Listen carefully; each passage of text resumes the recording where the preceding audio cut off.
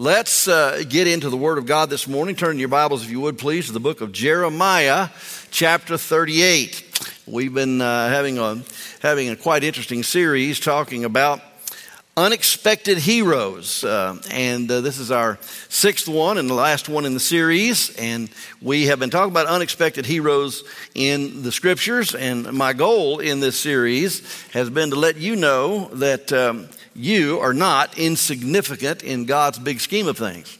There's not an insignificant person on the planet. There's no such thing. There's not a person in this room that is an incident, that's an accident, that is somebody that's just a happenstance, that you're just here and you don't know why you're here. Well, God knows why you're here. And God has every single person on this planet for a reason and for His kingdom. And boy, those of us that know the Lord Jesus Christ as our personal Savior and have turned ourselves over to Him and trust Him day to day in our life, God wants to use us. And so we're going to read a passage of Scripture. Now, I'm going to read most of this, and I'm going to ask you to read just verses 15 to 18 of the next chapter, chapter number 39. I have to give you some reading because it makes no sense. The sermon makes no sense without a little background. So stand to your feet if you would, and I want to talk to you about a man by the name of Ebed Melech. How many of you ever heard a sermon about Ebed Melech before? Anybody? I see 1, 2. Okay, I want the date, the time, the preacher, who did it. I have never heard a sermon on the man Ebed Melech in my life. But I was looking through, and Pastor Matt and I were looking through, we were talking about people in the Bible and what God did with people, and we came upon Ebed Melech. We said, we've got to do that one because he's a wonderful, wonderful example of how God uses people. So I want you to listen. I'm going to read this passage. A lot of names in here, kind of funny.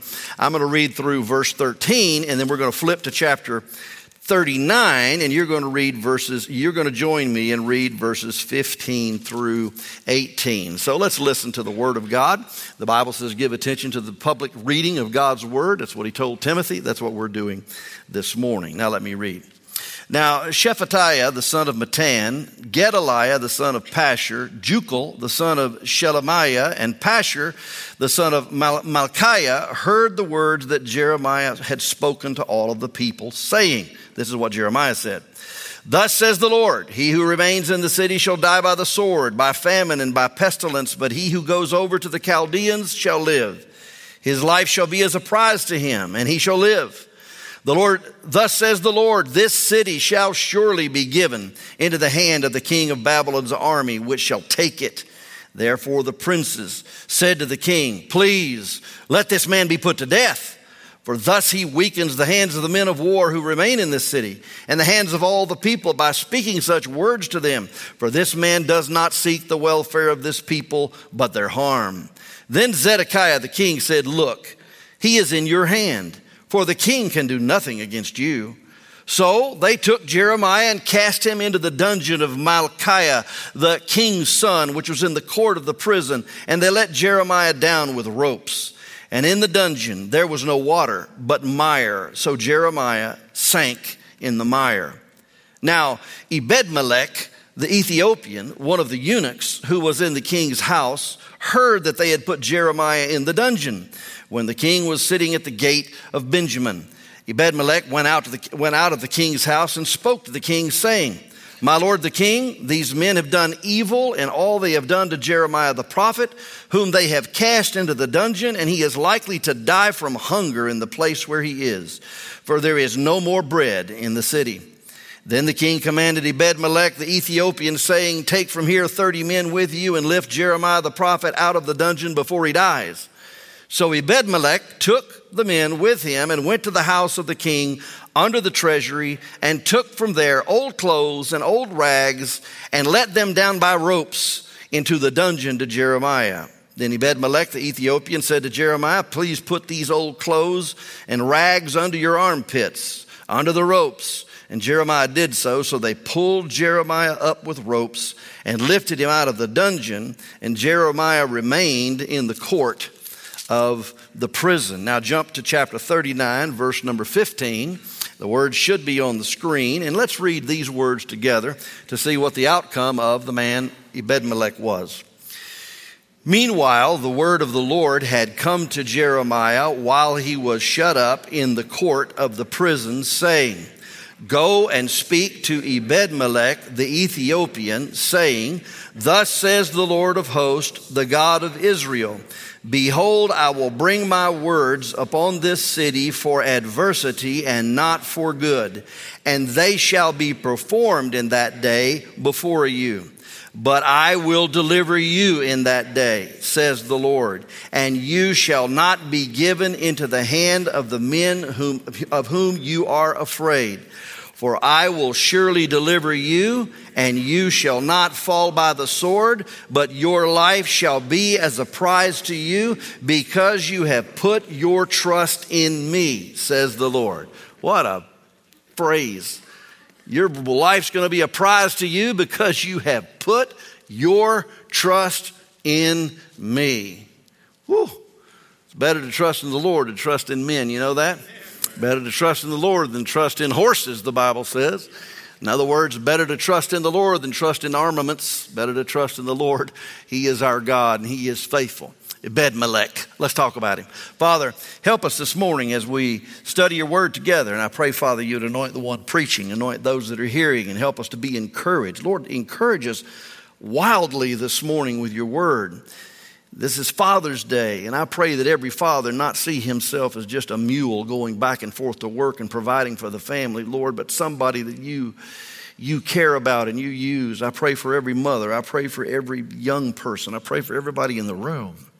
I pray for all of us to understand, Lord, that we're all prototypes, that you made us on purpose for your purpose. And I pray that we would live that way in confidence that we matter.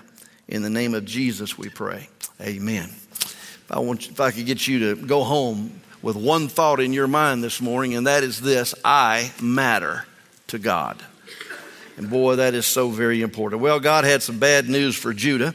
Jeremiah is a bad news, good news sort of a prophet. He's sometimes called a reluctant prophet, sometimes a weeping prophet. Sometimes in the scripture, he's called the lonely prophet because he was told in chapter 16, verse 2, do not marry. Well, he's a weeping prophet. He had good reason to weep because his nation and people were going to finally receive the judgment that the prophets had been warning of for hundreds of years. Time's up.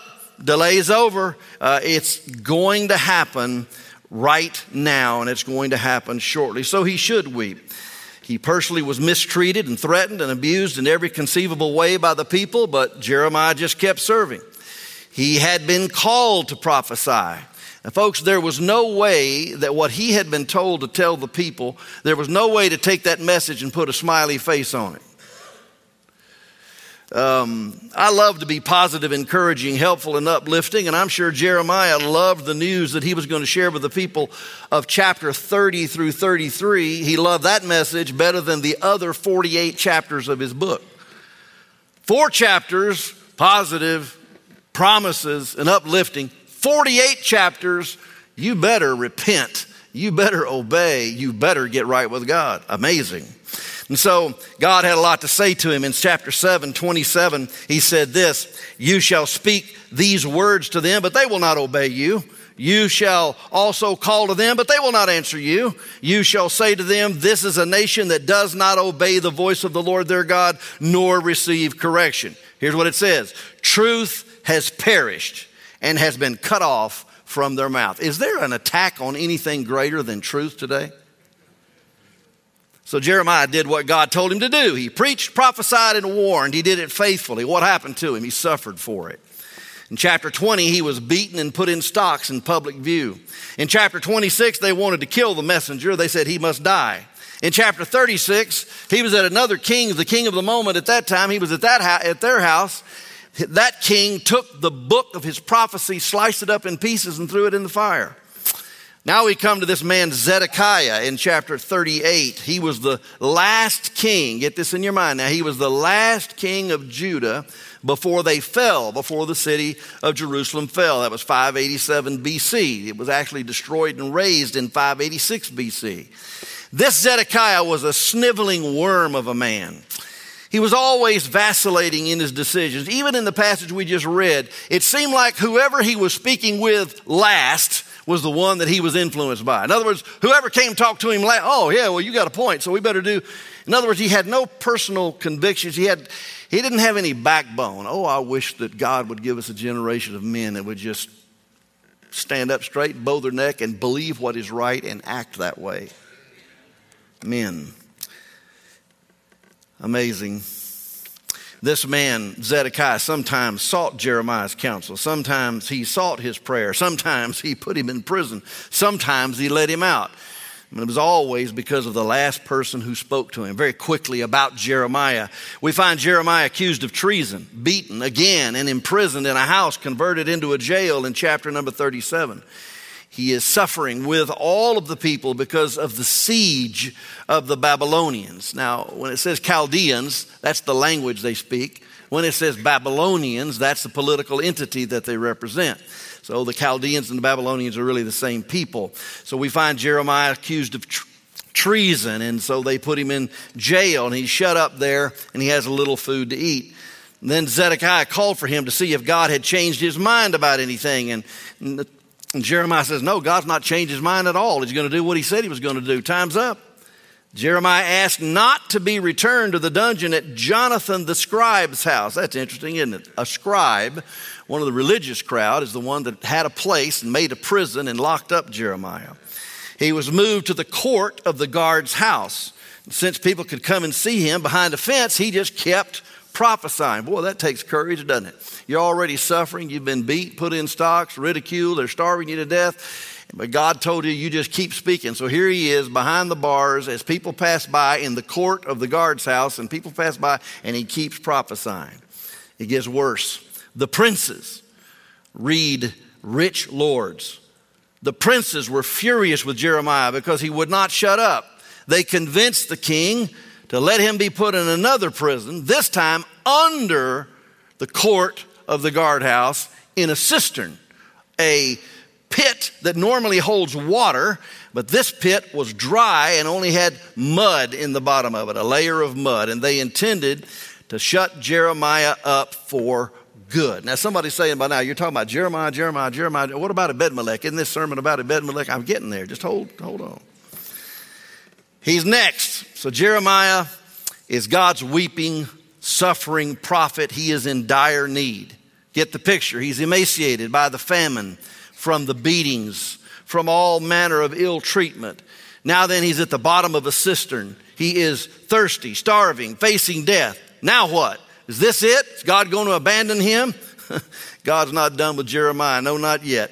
And I'm going to tell you something. We find out that God really is in charge and that God has his people, and he raises up people for such a time as this. Just a little byline. Nobody dies until God's done with them. I just want you to know that. God is in charge of all of those things. We've been looking at these people. God had Esther rise to be queen right on time.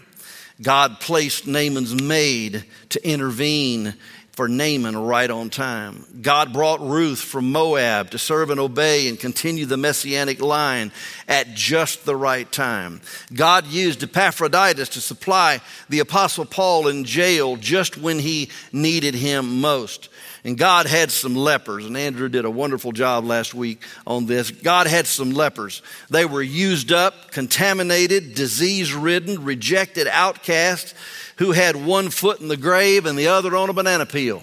I mean, these people, they were almost done. They were almost gone, but God used them to bring good news to everybody just in time.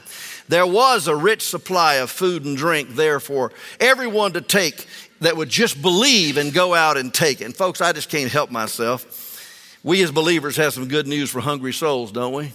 We really do. Is anybody thirsty? Come and drink. Even if you have no money, come take your choice of wine or milk. It's all free. Why do you spend money on food that does not give strength? Why pay for food that does you no good? Listen to me and you will eat what is good. You will enjoy the finest food. Come to me with your ears wide open. Listen and you will find life. I will make an everlasting covenant with you. I will give you all the unfailing love I promised to David. Seek the Lord while you can find him. Call on him while he is near. Let the wicked change their ways and banish the very thought of doing wrong. Let them turn to the Lord and he will have mercy on them. Yes, turn to our God, for he will forgive generously. We got good news to share. That's way back. That's the gospel of Isaiah. I call it the sixth gospel. The gospel of Isaiah. And he's just saying, come.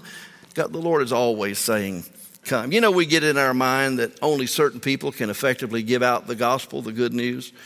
Well, the effectiveness of our message depends upon the truth we share, not the expertise of the one sharing it.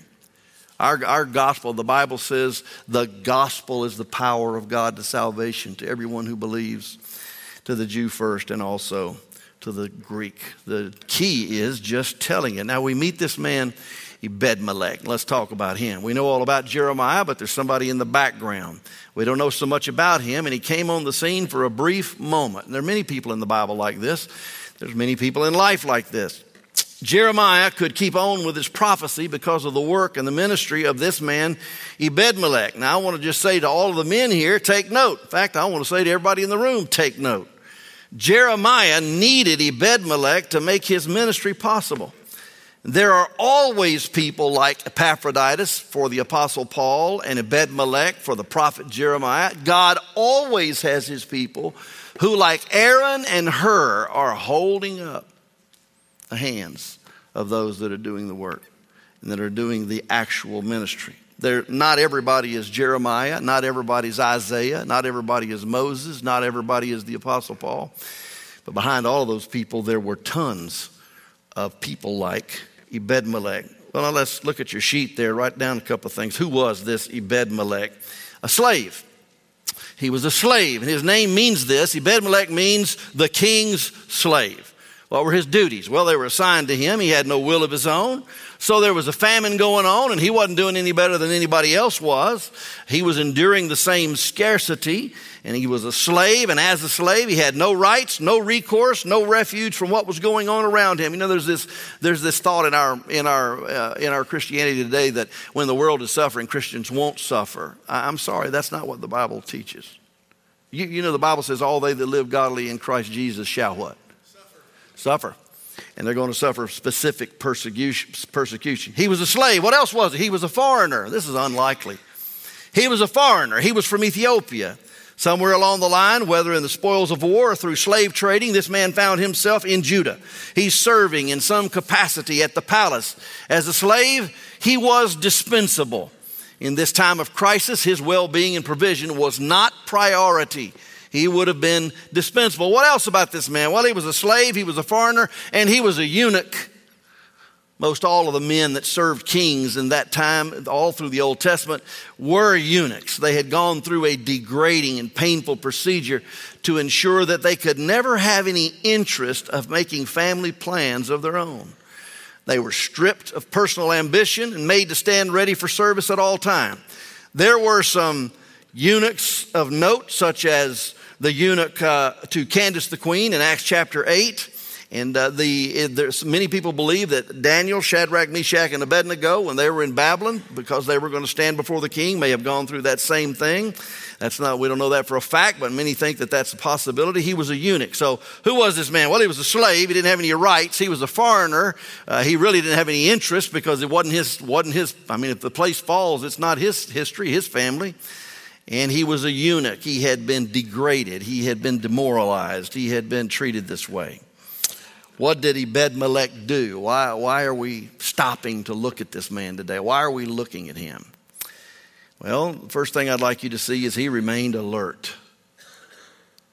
He wasn't sleepwalking through life. You know, many of us guys, we have a habit of putting our nose to the grindstone and wearing blinders like this. And sometimes we don't even look up to see what's happening around us, to see the people that God is bringing us in contact with in our life. This man had every reason to be moaning and groaning, but he did not do that. He was alert.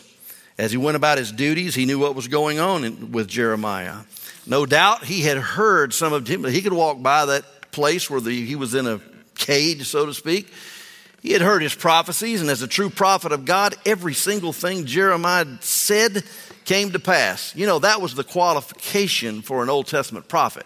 When they made a prophecy about something that was going to happen, they had to bat 1,000. They had to get it right every time. If not, they were not God's prophet. Boy, that sure shuts the mouths of a lot of modern day prophets, doesn't it? So prophets. And it all came to pass. Now, he knew Jeremiah was a man of God, but what could he do? What he did was this. He paid attention to what was happening. You know, we can do that with the people around us, with what's going on. I was disheartened greatly by the 3-3 vote this week having to do with the abortion situation here in Iowa. It was heartbreaking.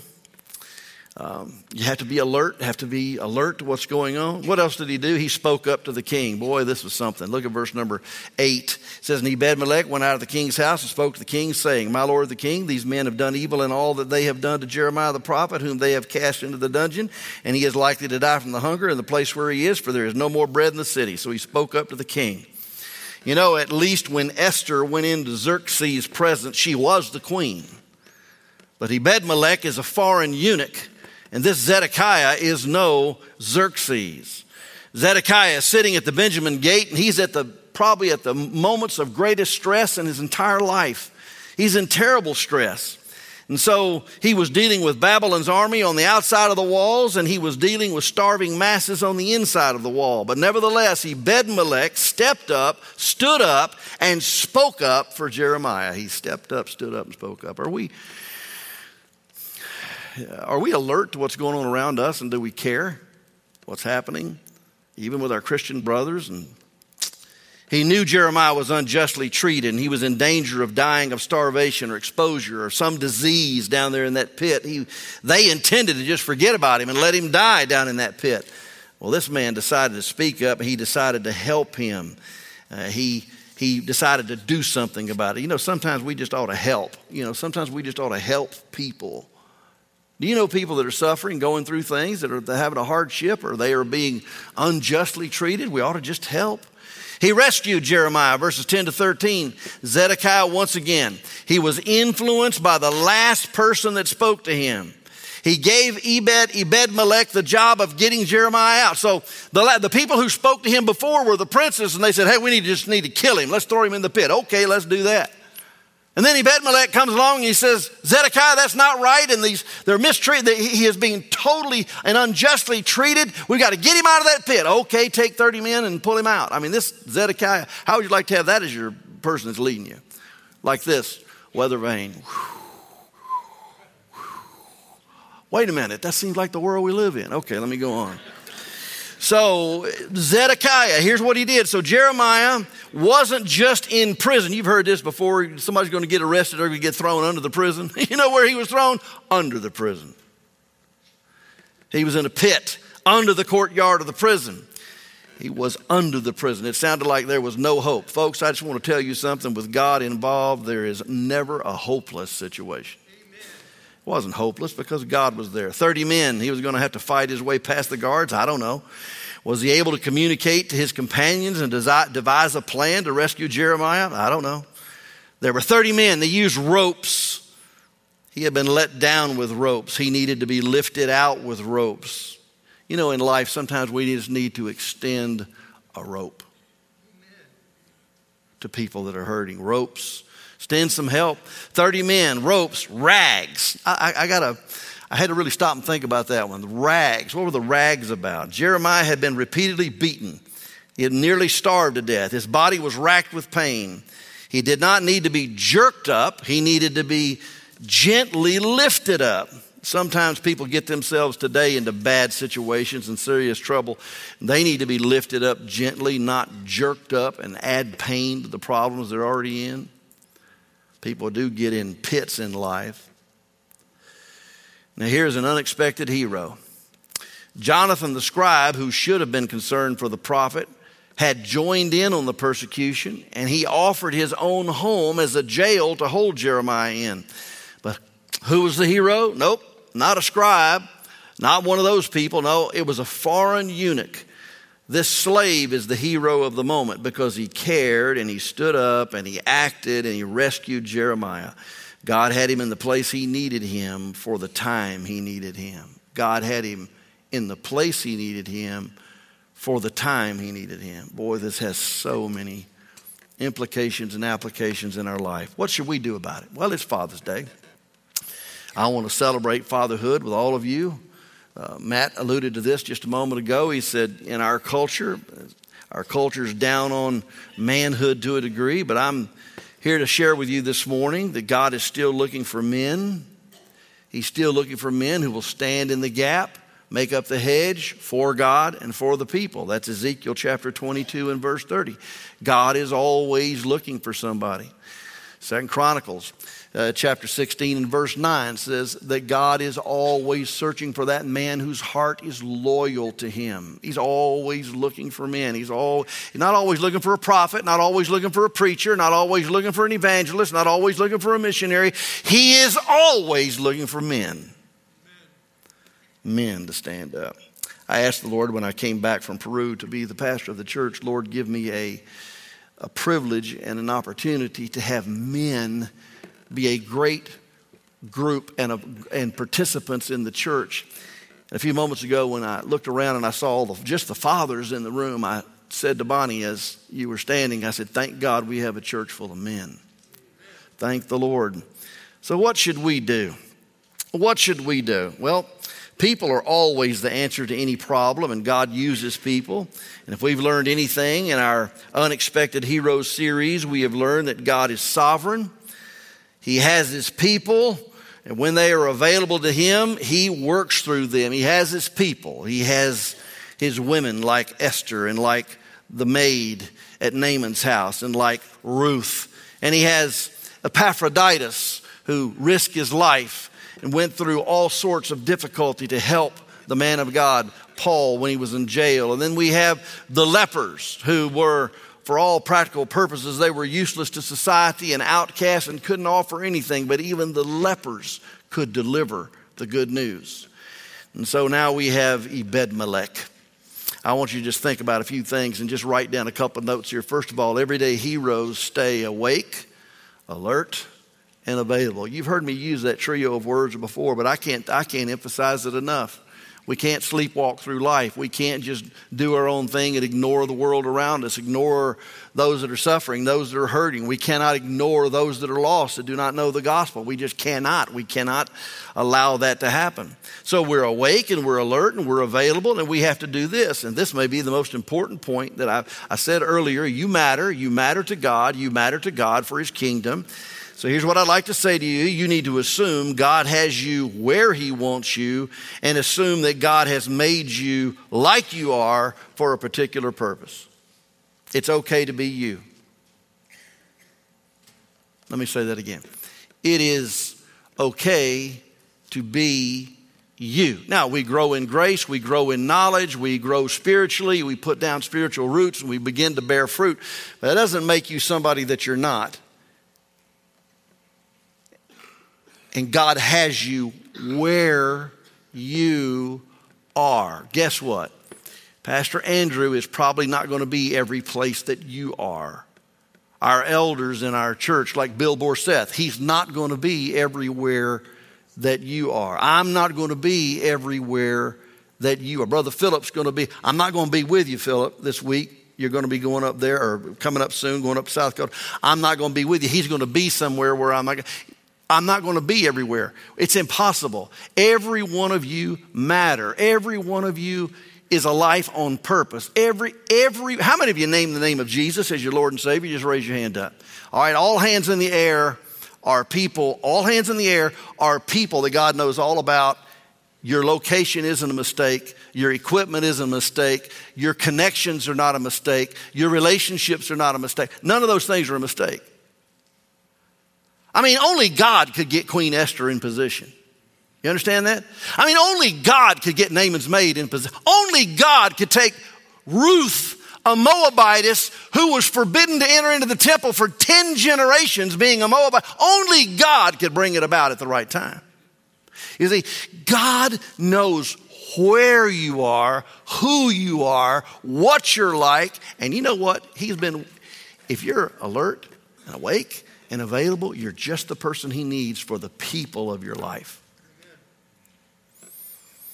Assume God has you where you are. Assume God has made you like you are. Count on God to come through when we faithfully offer ourselves to him. So we look around, we see where God is working, where needs are rising, and then we step up and we speak up. Be a AAA Christian. Everyday heroes are also salt and light. Ebed-Melech saw the injustice being done to Jeremiah, and he just didn't let it pass and say, oh, well, not my problem. No, he did what he could. I love the story of Mary when she was being criticized for pouring out the ointment, and Jesus said in defense of her, she hath done what she could. God's not asking anybody to do what you can't. He's asking you to do what you can. God doesn't ask anybody to be somebody they're not. He asks you to be who you are and who he made you. God doesn't ask anybody to just go overboard and just, acquire abilities and character traits that you never had to become somebody else so that you can. No. He doesn't need that. He doesn't need two of me. He doesn't need two of Jonathan. He doesn't need, no. He needs every one of us, and he has planned it. Everyday heroes are salt and light. And the next one, everyday heroes are ready to run the risk. A lot of people think that's what life is about, trying to avoid risks. Ebed-Melech, like Esther, considered it a worse risk to do nothing. Too many of us just don't want to get involved. We're like the other kinsman redeemer in Ruth's story. We don't want to upset our own situation, so we just play safe. While we keep quiet, people live without Christ and they die to face a Christless eternity. Everyday heroes, this is a good one. Everyday heroes throw out a lifeline to those sinking in despair. Everyday heroes throw out a lifeline to those that are sinking in despair, whether it's the despair of sickness or the despair of finances or the despair of hurt or it's the despair of sin and the consequences of it. We throw out a lifeline to them. They do it with care and compassion. I'm fascinated by the details of this story, including about his efforts to find old clothes and rags to pull Jeremiah up under the armpits. I wonder how we are received sometimes as believers. Are our efforts at rescue done with tenderness and compassion, or are we further injuring people by shame and criticism? Pull them up gently. They speak up for those who cannot speak for themselves. Please pray with me. Will you pray for our state of Iowa and for the unborn? How many of you said, Pastor Phil, that's on my list today, at least one time today, I'm going to speak to my Heavenly Father up. I'm going to speak about the unborn. Will you raise your hand up? What does God do in this story? We read it in chapter 39, verse 15. Jeremiah gets rescued. Babylon destroys the city, just like was prophesied. But what about Jeremiah? What about Ebed-Melech? Verse 15 through 18. It says in verse 17, but I will deliver you in that day, says the Lord, and you shall not be given into the hand of the men of whom you are afraid, for I will surely deliver you, and you shall not fall by the sword. The first thing is, I want you to know that God recognizes our faith. When we step out by faith and try to make a difference and try to speak up and try to stand up for the Lord and try to speak up with the gospel, God recognizes our faith. The next thing he does is he rewards our faith in action. Faith isn't just something we talk about. Faith leads to action. Faith leads to making a move. Faith leads to extending a hand. Faith leads to throwing out a lifeline. God recognizes our faith. God rewards our faith. And then I love this one of all. God rescues the rescuers. What? He rescues the rescuers. I can't help but see the fact that one day there's coming on this earth, planet Earth, there's coming a tribulation, a great tribulation. And I mean, the Lord's coming in great power and glory, and judgment's going to fall on this earth. But I'm just so thankful that he hadn't appointed me to wrath, but he's going to save me out of great tribulation. He's going to deliver me before it happens. Why? Because I've been trying to be one of his rescuers, and so have you. How many of you know Jesus as your Savior? Well, things are going to get bad, but you're going to be taken out of this place before God's wrath hits this earth. Aren't you glad? Praise God. This man taken out. The Lord rescued him. Ebed-Melech is like an Old Testament Good Samaritan, isn't he? Did you see that?